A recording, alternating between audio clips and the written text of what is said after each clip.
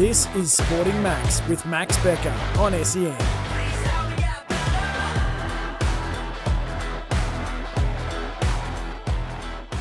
Welcome back, everyone, to another episode of Sporting Max on 11:16 SEN. This is your Sunday morning feed. I'm right here now with the 2011 Red Bull King of the Rock tournament, one-on-one champion. He's also played basketball right around the world, the owner and founder of the Process Basketball Organization, Tremaine Dalton. It's an honor and a pleasure and a privilege to have you on, man. How you doing? Man, thank you, man. I appreciate you so much for having me on.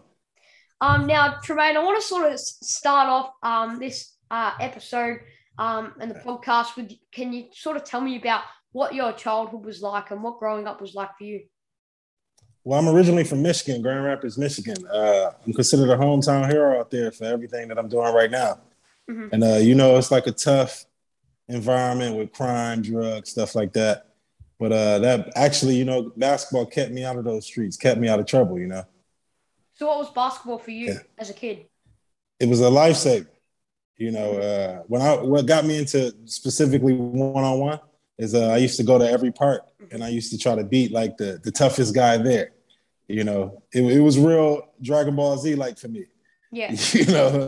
Yeah. So that was my mission, because every park, let's say if it was on the east side, the west side, whatever the park would be, I would go after the biggest and the best guy just to, get my name out in the streets with basketball. So how did you train back in the days? Just hooped. Yeah. I call it the Allen Iverson regimen. You remember the whole practice. It's not about, that. Yeah. But it's not, it's known, Allen Iverson is known never to really, he did practice, but never really to work or develop. He just used to hoop. He used to play. And that was my thing back in the day. I'm a big emphasis now on training, but back in my day, it was just all about basketball. Yeah. So what's that evolution of basketball been like for you to see, especially in young players and how they prepare and practice and go through their career? Well, I think it's so much better, especially it being an international game. It's funny that, you're from Australia and I'm from America and we having this conversation. So with development, with training, with different cultures coming together within the spirit of basketball, it's just enhanced. And, you got people like Luka Doncic, and he gets the opportunity to play with LeBron James. You got Joe Ingles, for example. He gets the opportunity to play with Kevin Durant. Like just going against each other competitively or whatever, and you learn from that. Patty Mills, he is playing with Kevin Durant right now.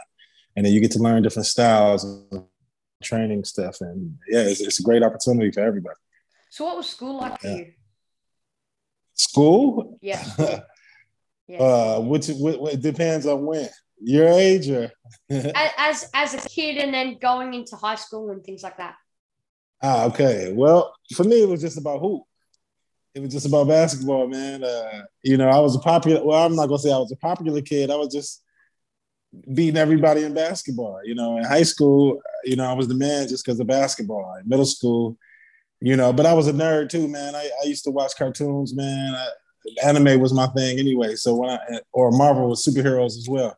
So when I played this basketball, I just approached it like I was a superhero, So I used to walk around like that too. I got my dreads, so I'm like I'm a Super Saiyan 3 right now. Yeah. So how did you get the opportunity to go to college at St. Mary's? Well, I did really well. I did okay in high school. Before I went to St. Mary's, I actually went to West Virginia Tech. Yeah. I was pretty good in high school, but what I want to emphasize to kids is you need to get those grades, because I actually could have won Division I for basketball and football. Yeah. But because I was so focused on basketball and just hanging out and stuff like that, then I ended up having to go to a smaller school. Don't get me wrong, I did really well, but I could have created more opportunities if I would have focused more on school. So what did you study at college, at West Virginia Tech and then St. Mary's? I studied political science, and my minor was biology. Yeah. And then after, I went to go get my master's degrees in business and stuff like that. And that's what helped me with the Process Basketball, really learning and understanding business and connecting. The college experience is always different for everyone. Some people, out here in Australia, there's a lot of different people have a lot of different approaches to the college system in America. Someone like Mason Peatling from Melbourne United, he just wanted to smash out his years at college. He did that in 2-3 years, get back home, and play basketball. Other guys try and wait it out the 4-year period, learn as much as they can. So what was the approach to college and basketball for you? Well, it was just to really play and to maintain my grades. Yeah. Because I knew I was good enough. Yeah, I knew I was good enough to go pro, but I made sure I got that degree. You know, I actually could have left early to go pro. I didn't make it to the NBA, but I did play in Europe. I did pretty decent. And but I wanted to get that degree because that was more important than everything. So how do you balance out education, basketball, and lifestyle in college?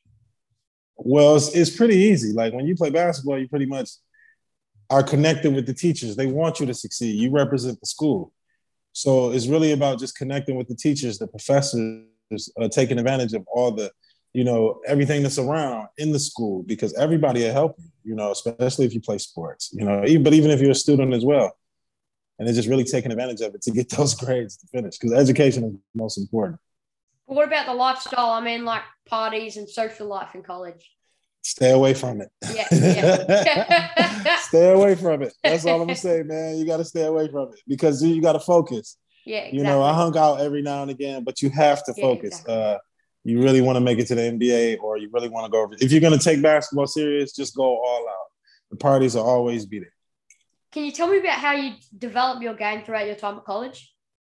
Yeah, I was a one-on-one guy. Right. Yeah. You know, as you know, I won a Red Bull one-on-one tournament. I actually beat all my clients as well. You know, they're some of the top players in the world. Mm-hmm. But I just stuck with what I was good with. I was a pretty good point guard. I could play the two as well. But when I got my isolation opportunities, it was a bucket, guaranteed. Yeah. You know, I only play in college. I only play like 20 minutes a game, but I averaged 20 a game, so my efficiency was really high. Yeah, I was buckets. You know, my free throw percentage was high. My three-point percentage was ranked in the country. I still hold records at my school now because I was just a bucket, you know. So, yeah. In college, is it like what you're doing from a personal perspective? Are you trying to do the team game to win the championships, or you know, your self game and development to, you know, attract scouts and possibly get to the NBA or G League? No. See, that's where I've had my success with the process basketball. I'm one of the few coaches who can make this one-on-one game make sense in the team game. Mm-hmm. And it's more capitalizing on moments rather than making it about yourself. Yeah. So like, let's say, for example, you play 4 quarters, right? You get 5 points a quarter. Next thing you know, you average at 20 points a game. Yeah, exactly. So the rest of the time, the rest of those quarters, you're just you're moving the ball facilitating. Around. Yeah, exactly. And then you're getting your numbers. And then especially with the transition from the college to the NBA level, with the NBA or top level Europe, what they want to see is you can capitalize on those moments. Yeah. So if you know, okay, hard left, crossover right, I'm going to get that 2 points. I'm going to get that 2 points. Let's say downhill, pull up 3. Now I got 3. You got your 5 points that quarter. The rest, now you can work on other stuff, facilitating, setting screens, rebounding, playing good defense, you know? So how did college and what did you learn at college to especially help you going into your playing career and then also your training and coaching career? Well, in college, we sucked. So yep. we were terrible. It was just me, you know, I had to carry a team, but it's okay regardless. I met some good friends and, you know, but it helped me understand perseverance and it helped me understand humility, you know, and I really, really had to understand, like, if I'm going to do this, this is what I'm going to do, you know? Yeah. Now, moving into your career, can you tell me about how you got the opportunity to go and play in Israel? Well, that's a long story. I won that King of the Rock tournament, and I beat an Israeli player, and I beat actually Dusan Balut. He's the best 3-on-3 player in the world. And then people saw it, and then I went to Israel. I actually came close to playing Kobe Bryant. Wow. Maccabi Haifa, that's one of the teams in Israel. I was a practice player for them. And they do like a NBA tour. And one of the teams that they played against was the Lakers when he came back when he tore his Achilles. Yeah. So I was very close to getting on that team. So what was it like to play in Israel and overseas in a foreign country, and how do you find adapting to other countries? Well, I'm originally from Michigan. That's hard enough. Yeah. You know, and so I could adapt man, you know, Detroit and all that, Grand Rapids. So being able to living in a foreign country, being able to, it was just an opportunity for me, and I just took advantage. Israel specifically, it was just a wonderful experience with the culture and everything like that. And you see everything on TV with wars and everything, but it's just enjoy the experience. It's the same thing. I played in Australia as well. Yeah. So then you get to go to France, playing another overseas country, and then now you're obviously helping out with the national team over there. How did that pathway sort of happen to get to France, and then the pathway out of France and kind of back into where you were coaching? Yeah, right. So let's say after Israel, I went to France, I played. Then I went to Australia and I played. And then that was my final season. Actually, when I originally started some of the process is in Australia and France. Yeah. One of my first clients was a Chinese kid out in, he plays, I think he's on the 3-on-3 national team in China right now. That was my first client in Australia. Wow. And, How old was he then? Yeah. He was 17, I believe, 18. Yep. And another kid named Reese Hislop. He's actually Australian. He plays in Germany right now. Yeah. Those were my first two clients. Yeah. And wow. the kid, And it just took off. It just took off with my networking, my connections, with my business savvy. And now I'm training 4 national team players from France. They got the silver medal in the Tokyo Olympics. A number of Swedish national team players. Khalees Lloyd, she's one of the top female European players. I had to get her ready for the Olympic qualifiers. Yeah. And now I'm in Panama and I'm working with some of the Panamanian national team. Don't talk to me about the Tokyo silver medal. I mean, every Australian's ecstatic. I mean, totally ecstatic with the bronze medal. But imagine if the Boomers got the silver, which they'd be looking at Paris 2024. Right. The thing is that Australia has the potential to win it all. So does France. But Australia has a specific way they play basketball, which really does confuse a lot of teams and a lot of, just their style, and it's really aggressive. I think over the net, 2024 and 2028, it could be a silver medal. I don't know so much about a gold because I think once the United States, they bring all their horses out, it's going to be a problem. Yeah. But it's so much. Australian basketball is growing, especially allowing with the South Sudan community coming in and playing and stuff. It's good. Now, can you tell me about what it means to you and what your emotions were when you see France get that silver medal and know you're a part of that? For me, it was great. I actually did a really big tutorial in France, and that was my part. It was the biggest tutorial in all French-speaking countries. And from what I understand, everybody used this thing, from French national team players and the under 20s, maybe some pros. With me specifically, I trained a guy named Matthias Lazort and another guy named David Michinu. Both played in the NBA. Sylvian Francisco, we played one-on-one, and I had to beat him. And it's another guy. And those 4 guys, they all play for the French national team. And I just had a small part. I'm not responsible, but I'm just glad that I was able to work with those guys. And I just recently worked with Matthias. I'm glad I was able to work with those guys to whether they helped other players get better or they did what they did in the World Championships in Tokyo. I'm just glad I was there. I'm glad I was able to work with such excellent athletes. Now I want to get into you winning the Red Bull King of the Rock tournament in 2011 in Alcatraz. Can you tell me a bit about the start of this competition and how that all came about to actually be at Alcatraz? Right. Well, it started off in Arizona, and then I won. I was the king of Arizona, basically the king of the rock. It was like a king of the world tournament.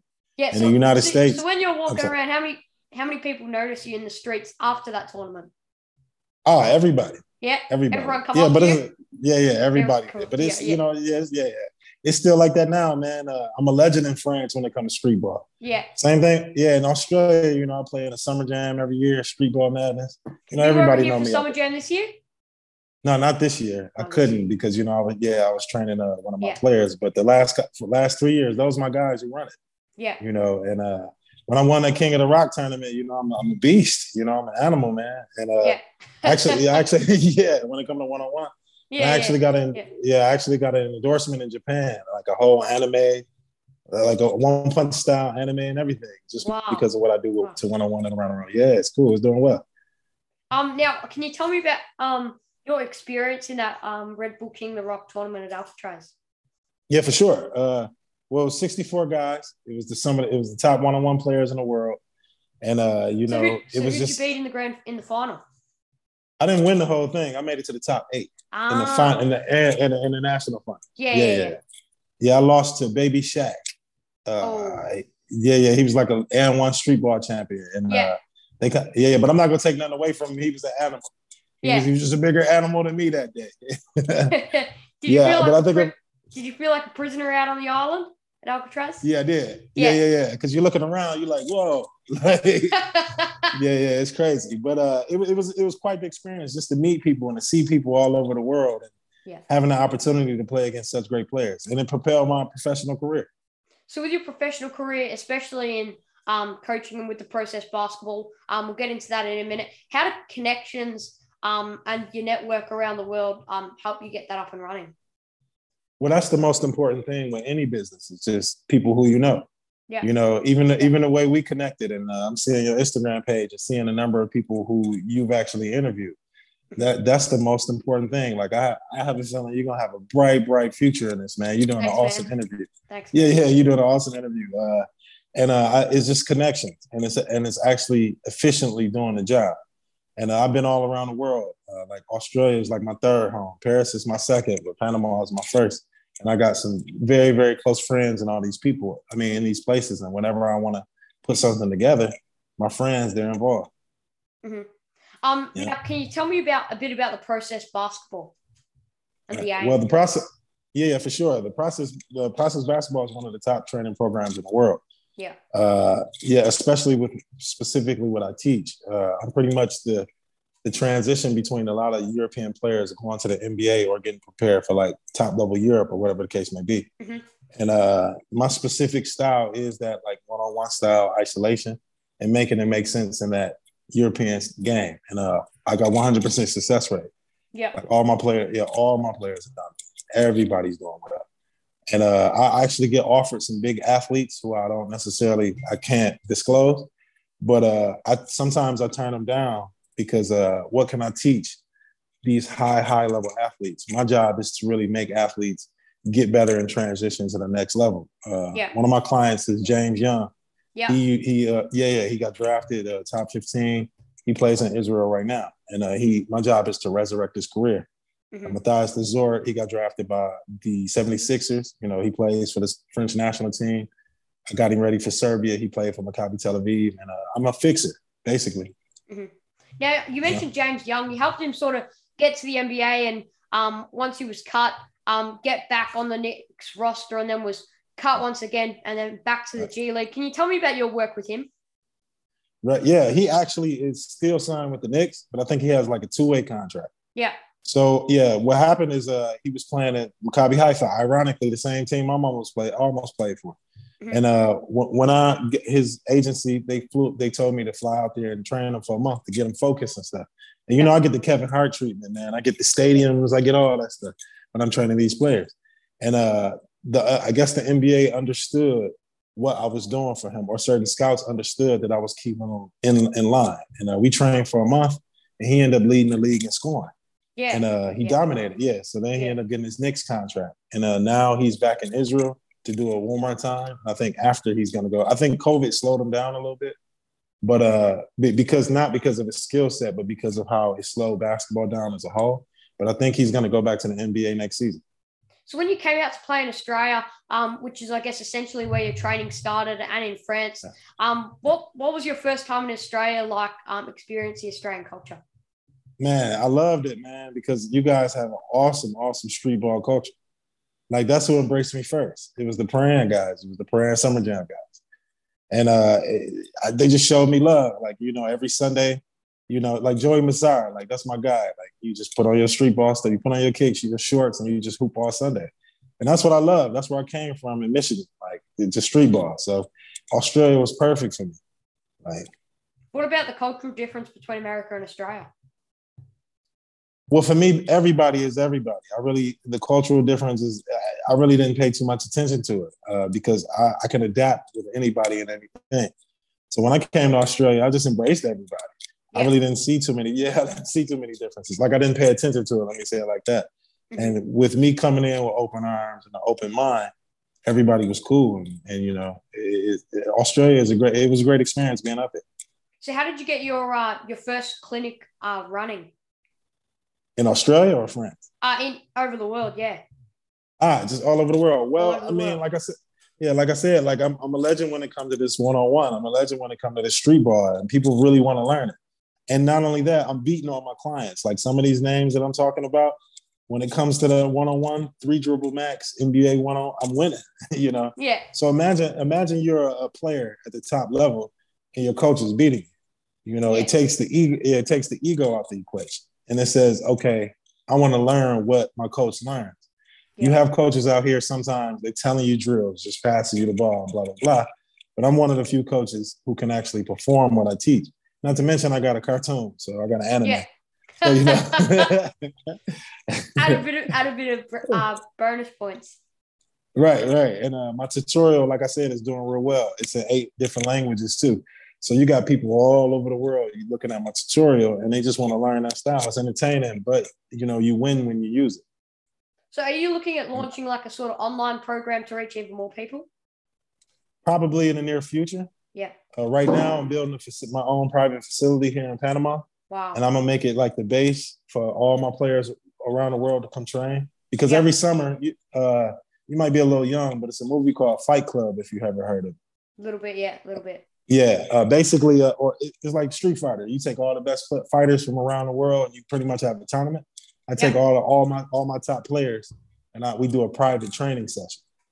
And I did it in France. I did it in Arizona, in the States a couple times, and I did it in Panama already.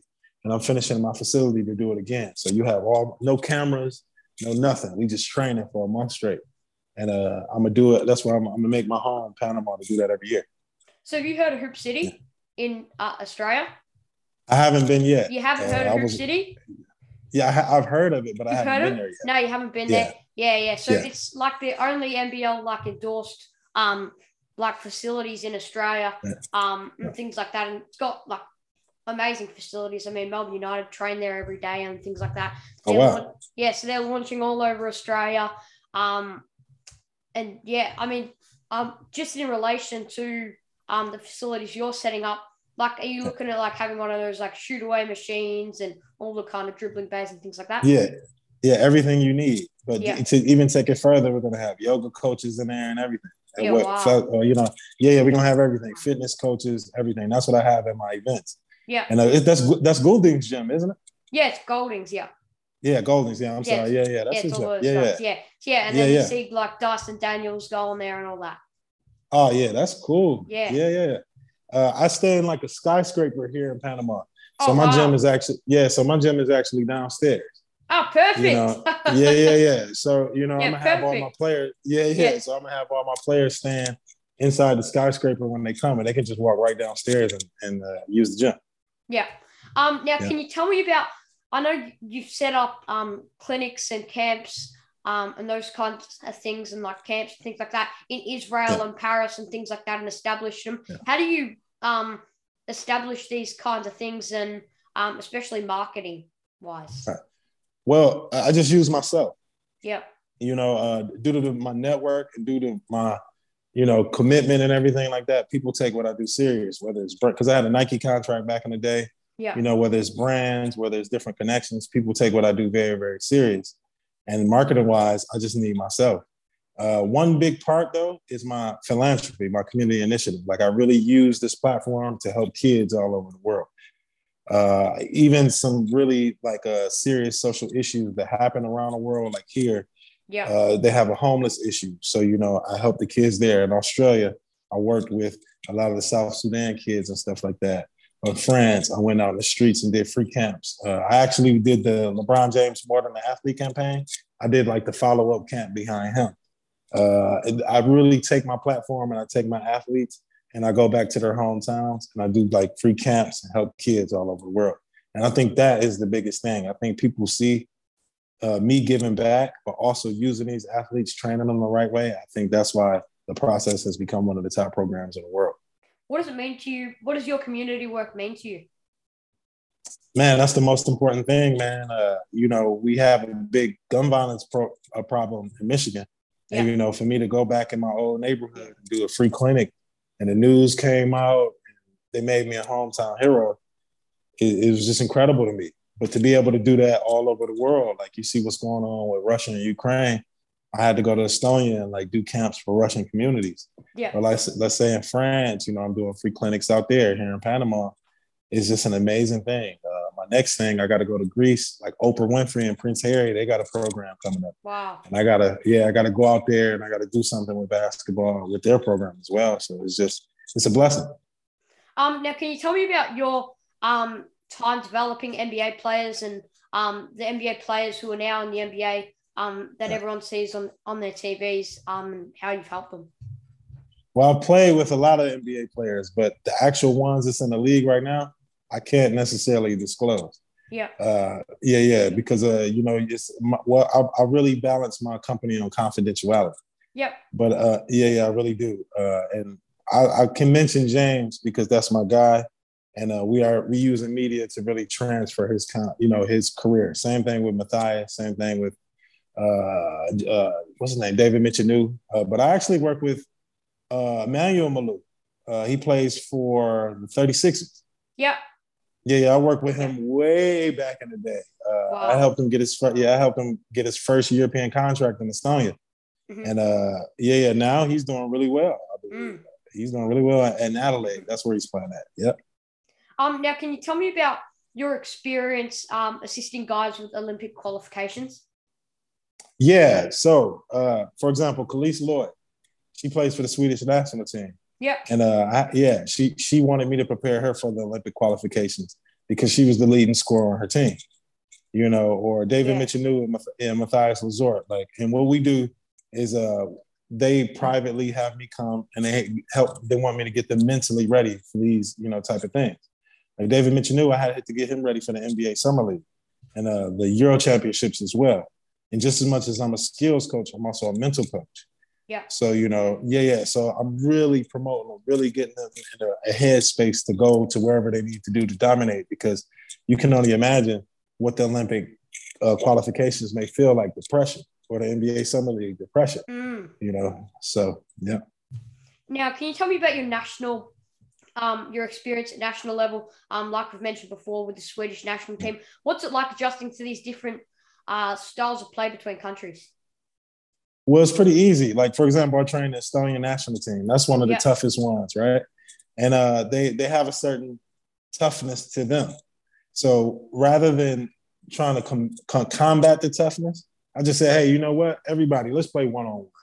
Yeah. Let me show you what it is. Let me show you what time it is. And we played King of the Court, and I smashed all of them. So once right then and there, they understood. They said, we need to learn what our coach knows in order to win in the Euro Championships. Mm-hmm. Because at the end of the day, it is many styles around the world, different languages. But once you tap into that ego, because basketball is a lot about ego and confidence.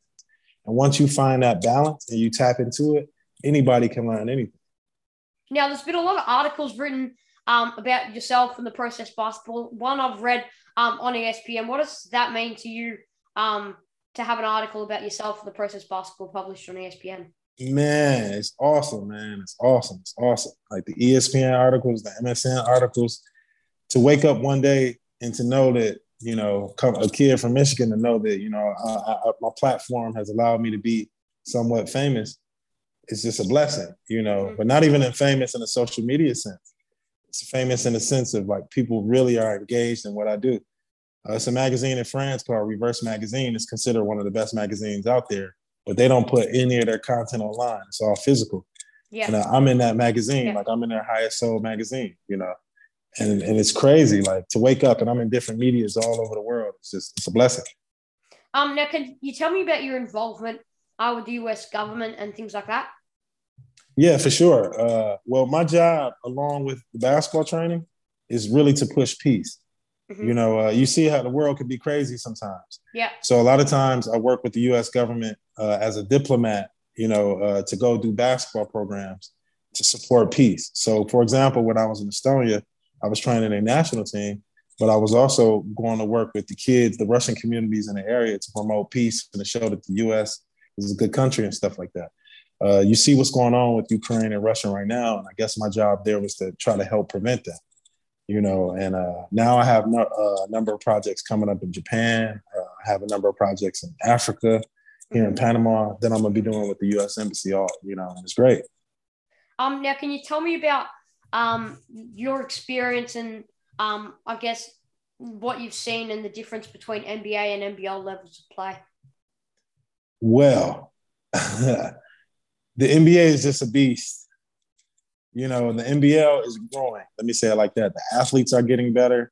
You have a number of players coming through there and getting back to the NBA and actually getting to the NBA and having a lot of success. For example, the ball kid, LaMelo. Yeah. He came out there, he did his thing, and now he's an NBA superstar. And I think the NBL is becoming a segue to get a platform for players to get to the NBA. The NBL is a very, very quality league. What I wish is for the NBL to compete with Europe, because you hear a lot about who's better, the NBL, the European basketball, who's better, and because the NBL is just one league, whereas Europe is a million leagues. Yeah. But it would be great for international competition. It would be great to see beyond the Olympics or the World Championships who is good or who is better in the leagues, because I think it would improve Australia tremendously. Australia, at the end of the day, the NBL has developed its league on its own, like by itself, and look at its success. So imagine if it started to connect with other countries around the world. I understand the plane rides are crazy, but now the NBA is starting to do that. They got games in Japan, they got games in the UK, they got games in France. Yeah, and I believe Australia should do it because it'll make it a global league. Yeah. So what do you think of Josh Giddey? He's come through the NBL system as a next star, and he's gone straight to the NBA, and it's almost like he's just adjusted instantly, like it was always meant for it. He's looking like he's 5 years into his career or 3 years into his career already. Right. He's in a good situation in Oklahoma where he gets the opportunity to be himself. He doesn't have the house though.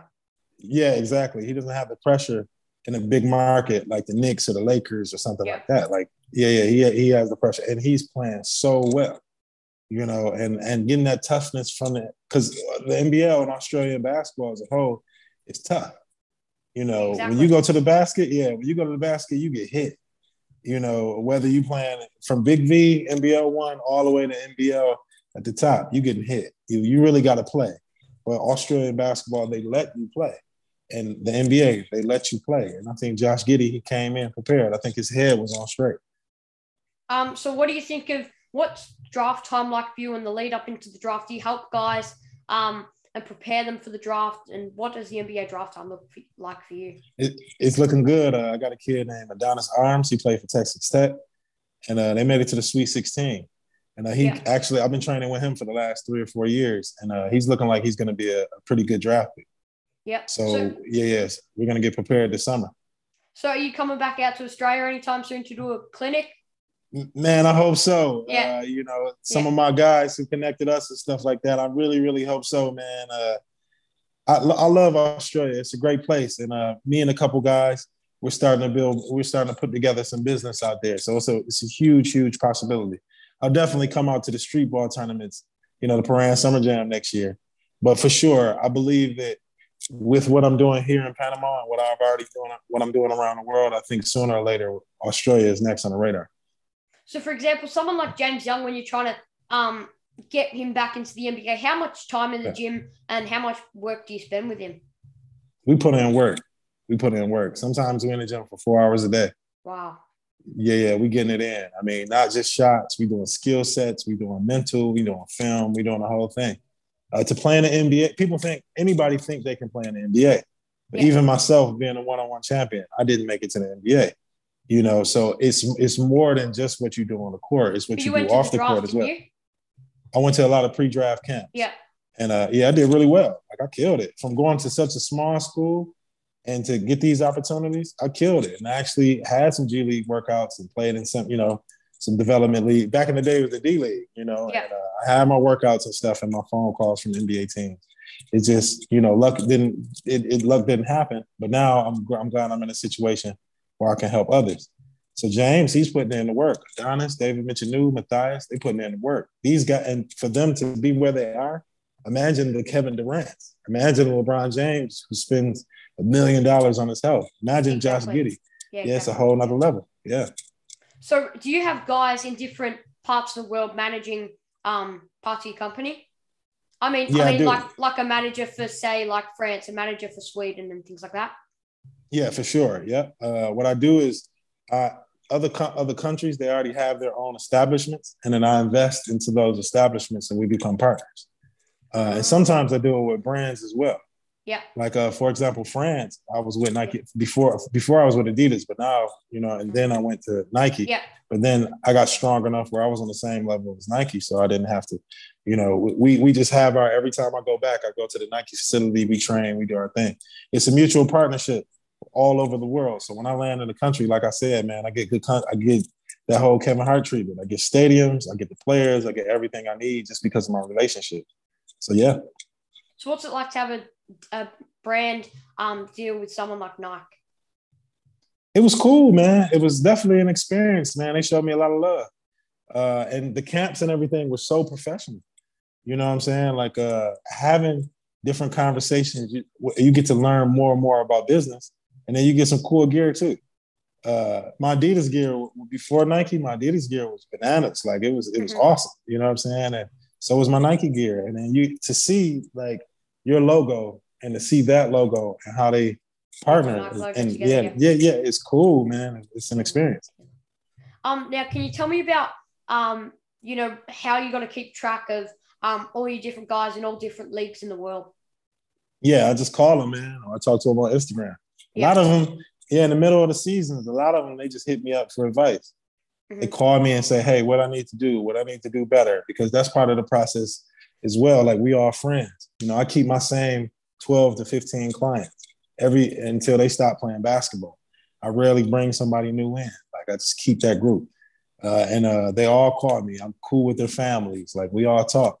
And because they feel comfortable enough, with that comfortability, I'm like a big brother. With that comfortability, they take my advice and they do well. So where do you think Dyson Daniels sits in the NBA draft at the moment? I know Mike Schmitz has ranked him at about 10. Right. I think the same. Yeah. I think the same. Do you think you can go a greater rank than that? We've seen guys like Josh Giddey ranked 13 to 16. He's gone at 6. We've seen LaMelo, who was ranked 8 to 10, and he went at 2. Right. Basically, what it depends on is the pre-draft camps, individual workouts. Because a lot of times your draft stock can go up or down if you're not prepared for those workouts. Mm-hmm. All the leagues and all that stuff is just is pre to the next step. And then he can go on a workout and dominate. Like somebody who's projected a number 2, he can go in there and kill him and then take his spot right then and there. And that's what I teach with the process. It's like when you go in, you got to turn Super Saiyan 5. You got to, you got to get it. Yeah, you got to go crazy, So what was your pre-draft experience like for you? It was cool. Like I had to go to Adidas camp in where was it? It was in Florida. Yeah. And I had to go to 2 of them. And I killed it. Like I did all right. But I realized that I needed to do more. I was so caught up in just playing basketball that I realized I should have had more discipline with diet, lifting weights, things like that. And I probably would have made it. And I still got smaller opportunities to make it, but I just realized in my head that I wasn't prepared enough. I think I realized that I was more of a coach rather than an actual player because I have the freedom to do what I want. Like sometimes making it to the NBA isn't always the best thing for everybody. Yeah. I like my freedom and I'm doing just as well. I don't think everybody wants to be in the 82 game season. You hear about players who get drafted, football specifically, and they just retire right then and there, especially if they get that lottery pick, Yeah. So, and they just get the money. Yeah, right. Now, can you tell me about what it's like for you as a coach to have all these different connections, especially with basketball players around the world, and you see someone, one of your guys who has an achievement or an accolade next to his name, and, that's personal skill, not team skill, and, I've worked on that with him. That's my work. Man, it feels good to see. I seen Adonis, for example, who's playing for Texas Tech. We did like a power dribble, revert fake spin, and we worked on it every day. And he did it. like in the game, dunked on somebody, screamed, and it felt good to see that. I seen James Young, he's left-handed. So he, rather than just taking off with the left, he'll do a hard right to his left. And he did it in college, and he did it when he was playing for Haifa and dunked on everybody. And we worked on that. And then you see these same guys, they'll go when they get their interviews on the news and stuff, they'll talk about what I did with them. So have you had any experience coaching any Australian guys recently? Not recently. The only guy who I really trained was Emmanuel Maluk, who plays for the 36ers. Yeah. But you guys are so far. Yeah.